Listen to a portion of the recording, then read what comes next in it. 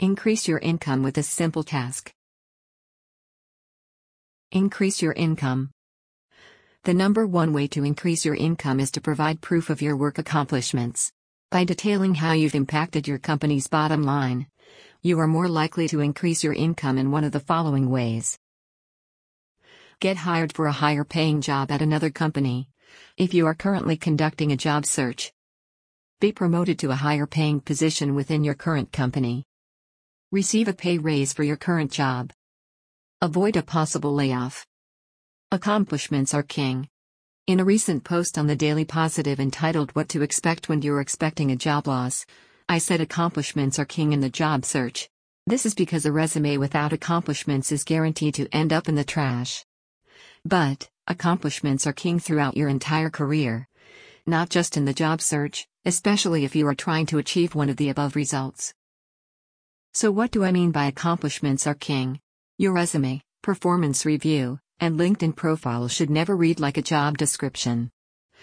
Instead, these credentials should show what you did that no one before you in that position and no one after you can duplicate. They should include specifically how you made a difference in your job. Examples of accomplishments include ways you made the company money and/or increased revenue or profit. Ways you saved the company money or decreased spending. Ways you saved the company time or man-hours. Ways you increased efficiency or made a process easier. Ways you increased customer satisfaction or decreased customer complaints. Ways you met deadlines ahead of schedule. Ways you came in under budget. Ways you improved staff morale. Ways you discovered a potential problem no one else saw and corrected it. Other examples you can think of. Quantify it. Once you brainstorm a list of your own accomplishments, you want to go back and quantify what you've done by including dollar amounts, percentages, etc. It's okay if you have to approximate the numbers or if you have to go back and ask your supervisor what those numbers might be. Oftentimes when I advise my clients on doing this, I get some pushback. They'll say something like, "Well, I really didn't do anything important. I wasn't trying to get the glory, I just did my job. I'm not in sales, so I didn't make the company any money. I don't remember what those numbers are. I have no way of finding out what those numbers are." Now is not the time to make excuses, especially if your job or salary is on the line.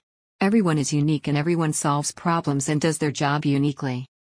Therefore, you have accomplishments to show your contribution to the company. You may have to do a little research and reach out to people from your work history, but it's well worth it when you can prove why you deserve a job offer, promotion, or pay raise. It can even save your current job from possible downsizing if you can show just how big of a loss it will be to the company if they let you go. Everyone can do this. Obviously, someone with more experience is going to have more examples to list, but even someone with very little experience can do this. For example, when I used to work with college students, a student came to me for help with his resume. The previous summer he was hired to deconstruct an old barn. He said, "Ms. Bumgarner, all I did was tear down a barn.